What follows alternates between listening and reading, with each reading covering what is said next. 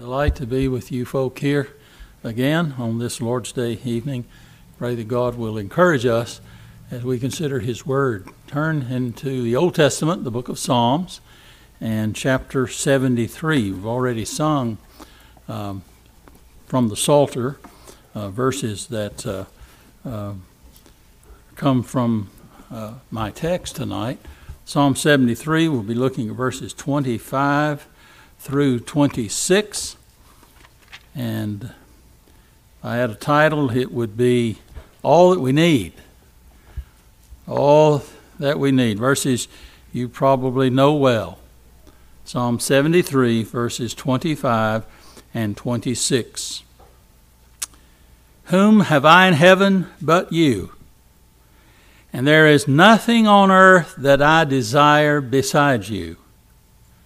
My flesh and my heart may fail, but God is the strength of my heart and my portion forever.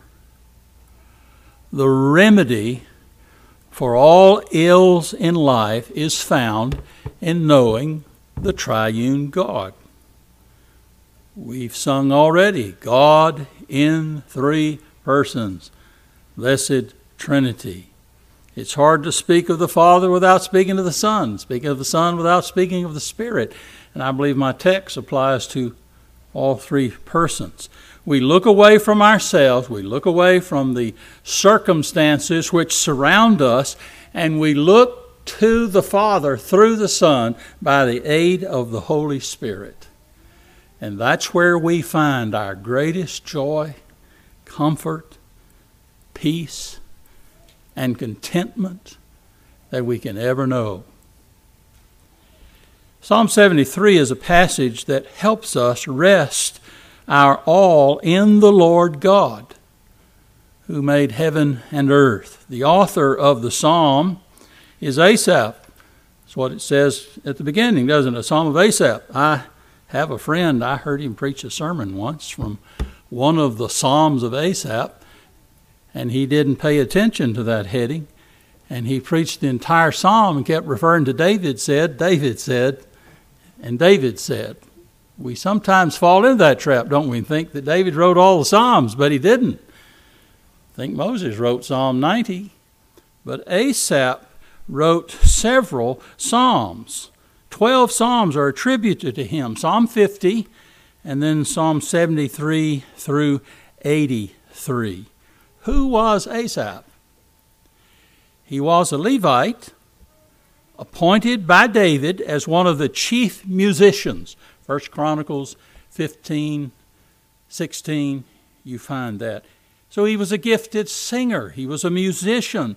But he was also one of the holy men of old that penned portions of Holy Scripture under the inspiration of the Spirit of God.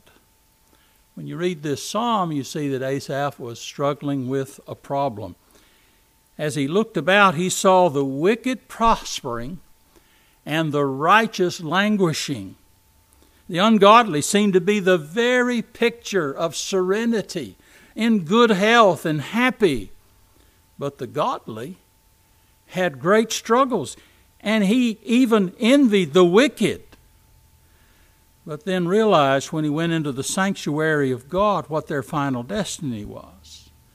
And so he began to reflect on the goodness of God to his children, and he envied them no more. And in the midst of this inward struggle, this Levite singer made this outstanding confession. Whom have I in heaven but you? And there is nothing on earth that I desire beside you. My flesh and my heart may fail. We have in the ESV, it's really my flesh and my heart fail. But God is the strength of my heart and my portion forever. So when he looked in heaven and on earth, he realized that his greatest desire was for God Himself. He found true satisfaction and contentment in the Lord, Oh, dear friends, knowing God is better than anything else. If you know anything about John Newton's hymn, you know that he wrote most of them based on certain portions of Scripture. Well, here's what he wrote as he thought about Psalm 73, verse 25. How tedious and tasteless the hours when Jesus no longer I see. Sweet prospects, sweet birds and sweet flowers have lost all their sweetness with me. The midsummer sun shines but dim. The fields strive in vain to look gay. But when I am happy in Him, December's as pleasant as May. I think John Newton caught the essence of this scripture. Well, let's examine these inspired words of Asaph this evening, and I trust they will help us to see that all we need is found in our great God. So let's begin with the question that the psalmist asked, to which he already knew the answer. It's a rhetorical question, and it is this: whom have I in heaven but you? He is pondering things. And so his question to himself and to God as he reflects in prayer, whom have I in heaven but you? Well, we know the answer to that question, don't we? And the answer is no one. Our hope, our refuge, our help, our only hope, our only refuge, our only help is in Jehovah Jesus. There's no one else. In all of heaven, we have no one else to represent us, to love us, to save us than the triune God. We have no one, and we need no one other than Almighty God. There are others in heaven. I was reading a passage of Scripture yesterday. Gabriel is mentioned. Michael is mentioned. The redeemed of all the ages are there. Abraham and Mary are there, but they're not there for us. They have nothing to render to us. They can't help us. So we don't pray to the angels, do we? We don't pray to the saints. We don't cry out to Michael the archangel and ask him for assistance. We don't pray to Mary to find grace and help in our time of need. We have none but God in heaven to whom we can turn. There is no other person. There is no other place. We look to heaven because that's where God is. And we look to God alone as our refuge and strength. You may have family there. I'm sure you do. I have family there. I have a mother there. I have a father there. But they're not there to render help to me. They can render no help at all. Of course, we know there's no need to look anywhere else. The Lord God is sufficient. And if God is sufficient, then we should be satisfied in Him. But that's the root of many of our problems, isn't it? We're not satisfied fully with God. We find comfort in other objects. We find contentment in other places. There are so many things that draw us away from this real source of comfort and contentment. And yet we know deep down, we know experientially, nothing can satisfy our thirst save Christ. Nothing can gratify the spiritual hunger of our soul save Jesus Christ our Lord. And yet we still have our substitutes. In the world we have all kinds of substitutes, don't we? Virtual reality and replacement therapies. We have our video games, and people have their smartphones, and we have social network, and there we're trying to find peace and contentment, and we're going to the wrong places. That's generally characteristic of our day and age, isn't it, in the Western world? People are turning everywhere but heavenward. People are looking in all the wrong places, hoping in all the wrong people. And when that happens, it's no good and no help to us, and God does not get the glory and the praise that He deserves. He's given life to us. Everything we have comes from Him. And we ought therefore to acknowledge Him as God alone and as our only hope. We should find our joy and comfort in Him. But even when we look to heaven, here's a question to ask. What are we looking for in heaven? Do you want to go to heaven? Why do you want to go to heaven? Have you ever pondered that? Do you want to be in heaven because you want to be free from all your burdens? Or do you want to be in heaven because God is there? Do you want to be in heaven in order to experience freedom from trials? Or because you want to see Jesus face to face? You know this hymn, don't you? Be thou my vision, O Lord of my heart. No, naught be all else to me save that thou art. Thou my best thought by day or by night, waking or sleeping, thy presence my light. The consuming desire of our hearts ought to be to know God better, to be in His presence, and gain our joy and peace from Him. The consuming desire of the Apostle Paul was to be with Christ. Life for him was Christ. And to die, therefore, was gain. He didn't focus on streets of gold. He didn't merely look forward to living in a sinless environment, as attractive as that is to us. Heaven for him meant being with Christ. That's what he desired. He said this in Philippians chapter 1, my desire is to depart and be with Christ, which is far better. Everything pales in comparison to Jesus Christ. And that is why we are exhorted in the New Testament, Paul's letter to the Colossians, to set our affections on things above, on Christ Himself, who is there at the right hand of God. He's our life. We are dead to sins. Our lives are hidden in Him. Dear friends, without Jesus Christ, there would be no heaven. The good commentator on the book of Psalms, William Plummer, says, all the saints and angels, all the martyrs, prophets, and apostles, though making a goodly company, could not make a heaven. Isaac Watt penned these words when contemplating Psalm 73, verse 25. Were I in heaven without my God, 'twould be no joy to me. And whilst this earth is my abode, I long for none but Thee. The throne of God and the Lamb is in heaven. And that's all that matters. The redeemed of the Lord will serve and worship Him there forever. But heaven is not in itself a joy. God's presence and communion with Him makes it a joy.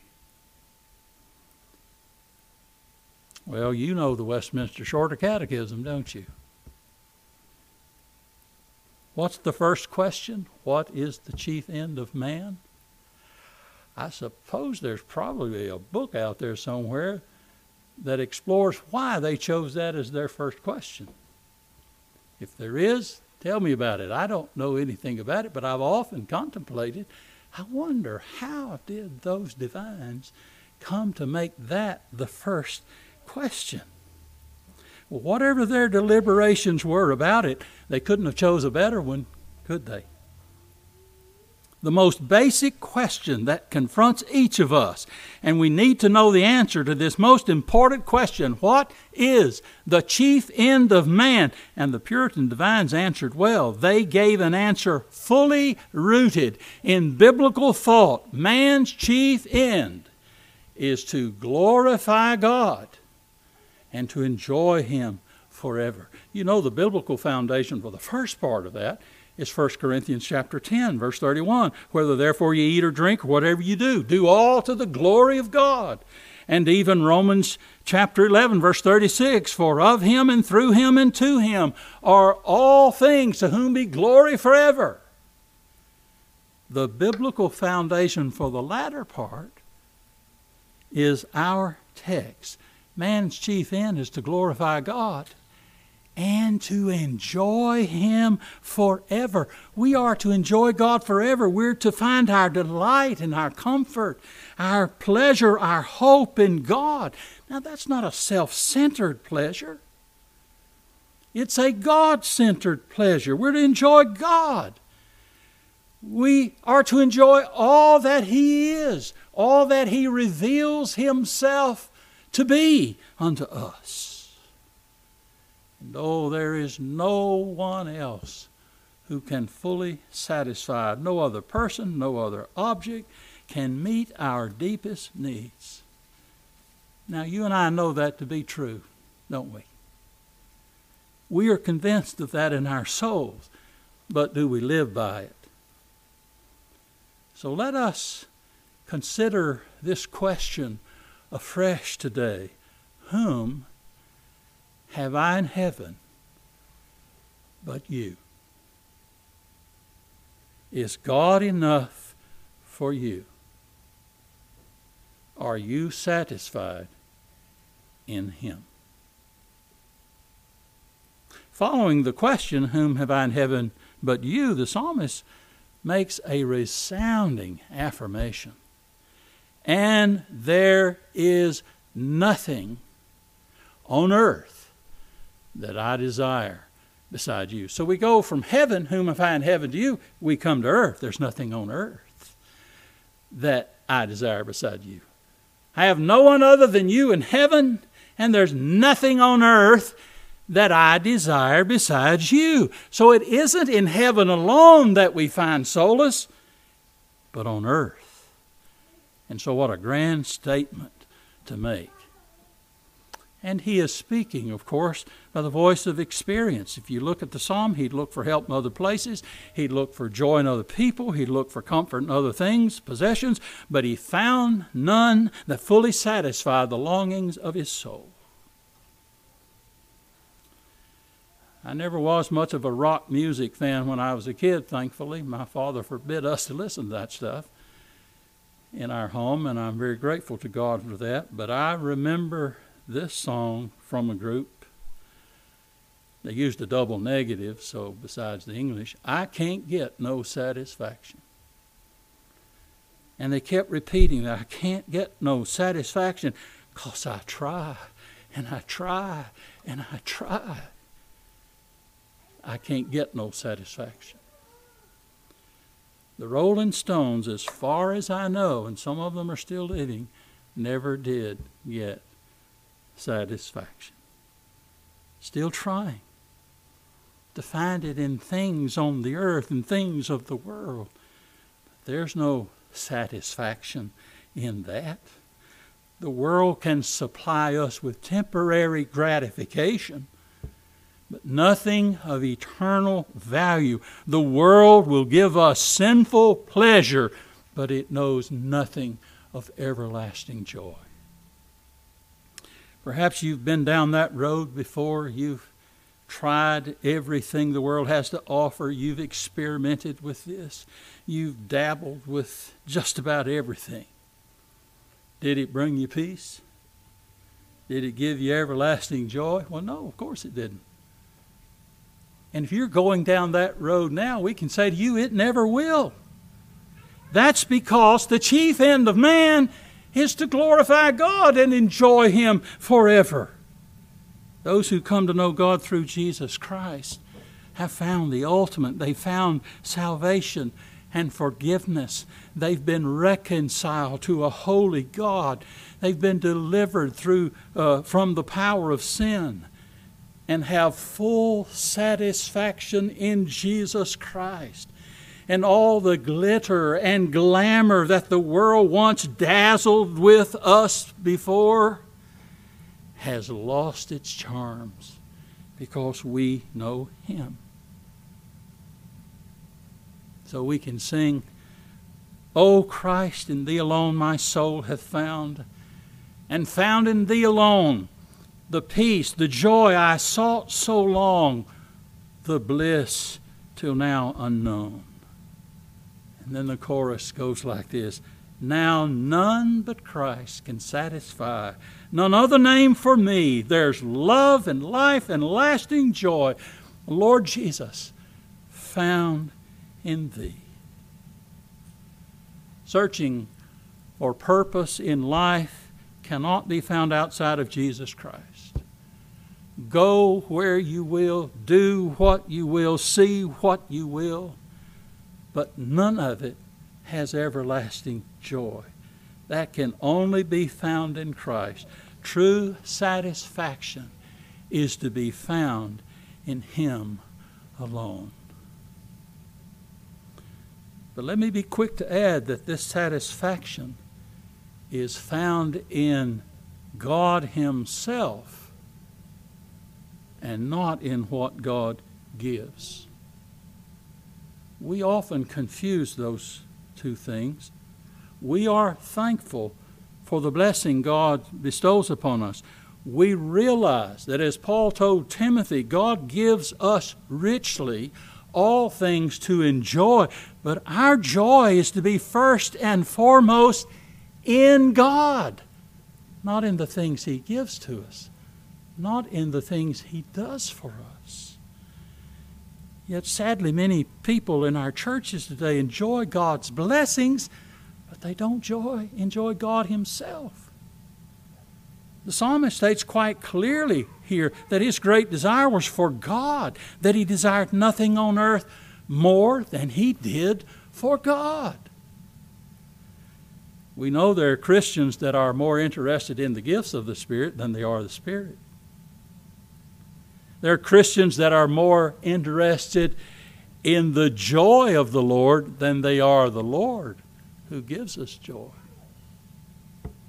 So we must be careful lest we value more highly the things that God gives us more than God Himself. God must be loved for who He is, not as a means to gain something else. That's the great failure of the prosperity movement. Listen to something A.W. Tozer once said. Whoever seeks God as a means toward desired ends will not find God. The mighty God, the maker of heaven and earth, will not be one of many treasures, not even the chief of all treasures. He will be all in all, or He will be nothing. God will not be used. His mercy and grace are infinite, and His patient understanding is beyond measure, but He will not aid men in their selfish striving after personal gain. He will not help men to attain ends which, when attained, usurp the place He by every right should hold in their interests and affections. And yet I would say to you, there is nothing probably more common in the Christian community than what I'm talking about here. Listen to what Calvin said. How small is the number of those who keep their affections fixed on God alone. How small is the number of those who keep their affections fixed on God alone. I say to you, let us enjoy the things God gives to us. Family, home, work, friends, church, recreation. But let's never put them in the place of God. What if everything was taken from you? And I mean everything. Your home, your family, your health, your job. Would Christ be adequate for you? Would He be enough? Would He be sufficient?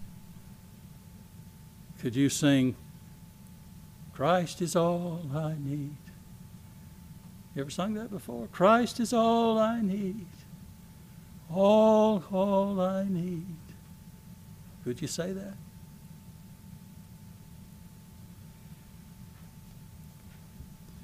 God might take everything away from us someday. And we'll find out whether that's true or not. And if God were to take all that we have away from us, it would be in order to make us cleave to Him more dearly. In the end, the psalmist realized that all he needed was God, so he says that all he desires is the Lord. There is nothing on earth. Is there anything on earth that you desire more than God? Or that's running a close second to God? I was a golfer for many years till these old shoulders and arms couldn't swing a golf club anymore. There were times when I loved golf too much. There are other things I've been involved with that at times I loved too much.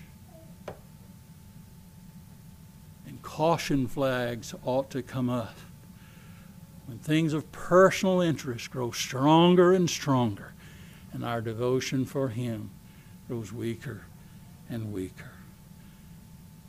The exclusive desire of the psalmist was to gaze on God, to glory in Him, to rejoice in Him. Dear friends, however unpromising our situation might be on earth, He truly is all we need. He's all we need in heaven. He's all we need on earth. If you look back a few verses, He holds us, He guides us, He receives us into glory. May our joy be in Christ Himself. May our delight be in the Lord Jesus Christ. And not just what He gives to us and does for us. May our desire be Jehovah, Jesus alone, in heaven and on earth. Well, after the question, the affirmation, comes a statement. Verse 26, my flesh and my heart fail, but God. I love every time I read in the Scriptures, but God. I suppose the greatest was in Ephesians chapter 2, verse 4. And we have that here. My flesh and my heart may fail, but God is the strength of my heart and my portion forever. Now note the first picture here is of frailty and mortality, which is very real to us. Flesh and heart failing. What does that signify? Weakness, feebleness. And the psalmist had certainly experienced that throughout his life, and he would do so to the end. Literally, the verb is simply, my flesh and my heart fail. Job had it right when he said, man who is born of woman is of few days and full of trouble. But what does a person do? What does a saint do when weak in body and fragile of heart? Will those who know the Lord lean upon Him? What did Peter say? Casting all your cares upon Him, for He cares for you. Cast all your anxieties, all your worries, all your troubles on Him, because He cares for you. That's where we find strength for the journey. That's where we find all we need. It is in the crises of failing mortal body and downcast heart that we turn to the Lord. Despondency and discouragement flee when we rest in the Lord. He's the strength of our hearts. He's our portion forever. Think about that. God is the strength of my heart. The word strength is usually translated rock. Psalm 18 verse 31, for who is God but the Lord, who is a rock except our God? Psalm 19:14, let the words of my mouth and the meditation of my heart be acceptable in your sight, O Lord, my strength. That's what we're accustomed to saying, but it's the word rock, my rock and redeemer. And here, Psalm 78 rather, verse 35, they remember that God was their rock, the Most High, their Redeemer. Martin Lloyd-Jones preached 11 sermons from Psalm 73 in the year 1965. His sermon on this passage, verse 26, was entitled Rock of Ages. And rightly so, God is our rock. Lloyd-Jones said that when the psalmist declared that God was the rock of his heart, he was saying something like this, and I quote, I know that I am in such a position that I can rest quietly and confidently in Him. I know that I can say that even though a day may come when I shall feel the foundations of life shaking beneath me, God will be a rock and He will hold me. He cannot be moved. He cannot be shaken. He is the rock of ages. And wherever I am and whatever may be happening and however my physical frame is behaving, and even when the things of earth are passing away, God the rock will sustain me, and I shall never be moved. So truly we as His people can say, God is the rock of my heart. But not only can we say God is the rock of my heart, we can also say God is my portion forever. Now let's remember, the man under the inspiration of the Spirit that's writing these words was a Levite. And he is using priestly language here when he speaks of God as being his portion forever. You know, of course, that all the tribes of Israel received a piece of property when they entered the Promised Land, except for the Levites. And what was their inheritance? You know the answer, don't you? It was the Lord Himself. The priesthood serving Him was their heritage. Deuteronomy 10, verse 9. Joshua chapter 18, verse 7. Their heritage was the Lord Himself. Dear friends, that is true of us. God is our portion. He's our treasure. No better portion than that. Nothing can rob us of God. Not even failing flesh and heart. Can death rob us from God, who's our portion forever? No, because nothing can separate us from the love of God, which is in Jesus Christ our Lord. Can man take away our portion? No. So what can we desire more than this? What is better than this? Nothing can separate us from the love of God in Christ Jesus. So when ill health comes, we can say it's okay. God is sovereign. He's watching over me. He loves me. When old age comes and we're feeble, we can say it's all right. When death comes, we can sing it is well with my soul. When earthly life slips away, we are but transferred from earth to glory. Hallelujah. We are safe in Jesus Christ. He's our rock and our shield. He's the strength of my heart and my portion forever. What else do I need? On his deathbed, Charles Wesley composed a hymn based on Psalm 73, verse 26, and he dictated these words to his wife. In age and feebleness extreme, what shall a sinful worm redeem? Jesus, my only hope thou art, strength of my failing flesh and heart. Oh, could I catch a smile from thee and drop into eternity. Does that ring true in your heart? Is Christ enough for you? Someone has said, you don't realize that Jesus is all you need until He is all you have. Don't wait till you're on your deathbed to find that out. On a day when many deserted Jesus because of some hard things that He taught, John chapter 6, verse 60, Jesus asked His disciples, and I think we ought to hear the pathos in His voice when He asked them the question,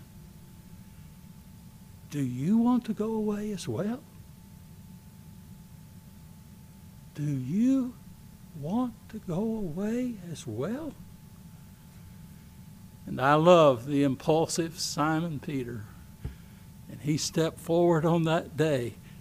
The man who often said the wrong thing at the wrong time, who often was putting his foot in his mouth, but he echoed rightly and profoundly with a question of his own, Lord, to whom shall we go? Peter was in complete agreement with Asaph. There is no other one to whom we can go. We have no one in heaven, no one on earth to whom we may go. Jesus has the words of eternal life and none else.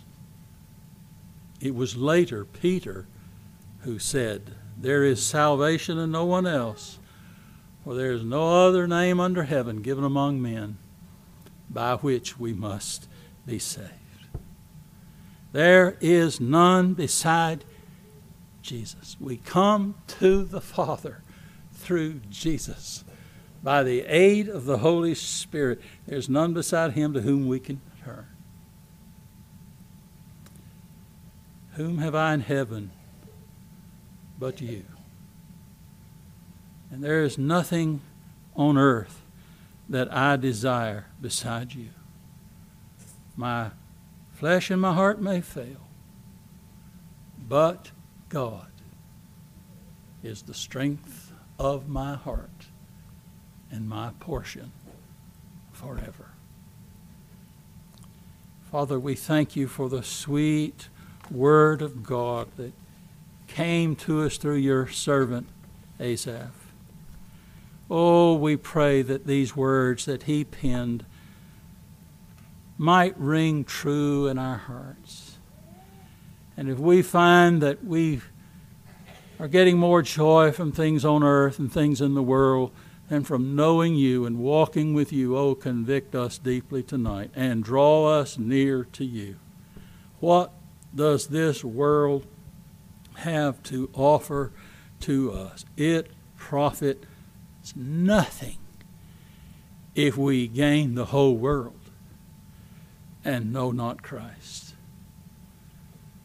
So speak tenderly to our hearts, Spirit of God. Take this word, drive it deep in us. And may we truly know what the chief end of man is. And may that chief end be true of us. And we pray these things in the precious name of Jesus our Lord. Amen.